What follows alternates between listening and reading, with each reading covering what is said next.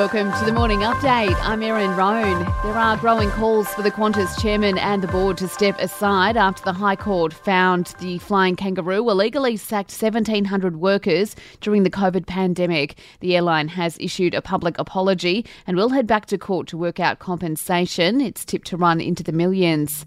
There's been another shooting in Sydney, sparking fears of an all-out gang war. A 29-year-old man has been rushed to hospital after being shot in the face, chest and stomach in Blackett. It follows a shooting yesterday in Campsie. It's not known if the two incidents are linked. It comes as the Premier vows to give police all the resources needed to stamp out the violence. Obviously a difficult task, and I'm not pretending otherwise, but I do believe we have got extremely experienced, credentialed law enforcement officers who are responsible for confronting this challenge.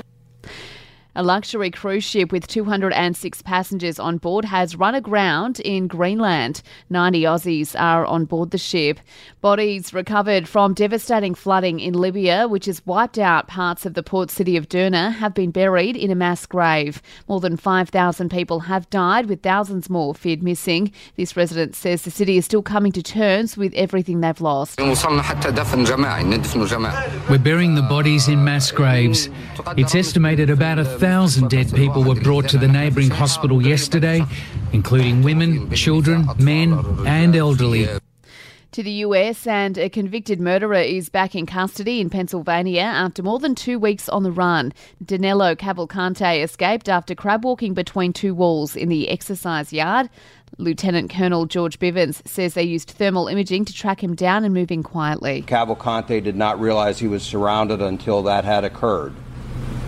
That did not stop him from trying to escape. He began to crawl through thick underbrush, taking his rifle with him as he went. And it's Are You OK Day today. We are being urged to ask friends and family members to open up and talk about their struggles. Derek Scone from Beyond Blue says reaching out to those around us can be life-changing. If you suspect that someone is doing it tough, that you just reach out. Or if you feel yourself that you're doing it tough, that you reach out to someone else. Sport and entertainment is up next.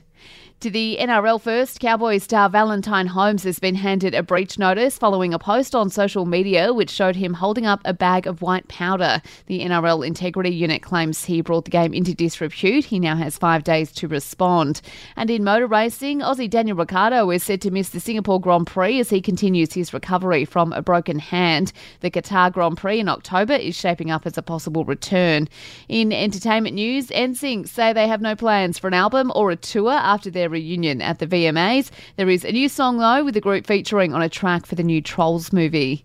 And that's the latest from the Nova Podcasts team. We'll see you later on for another episode of The Update.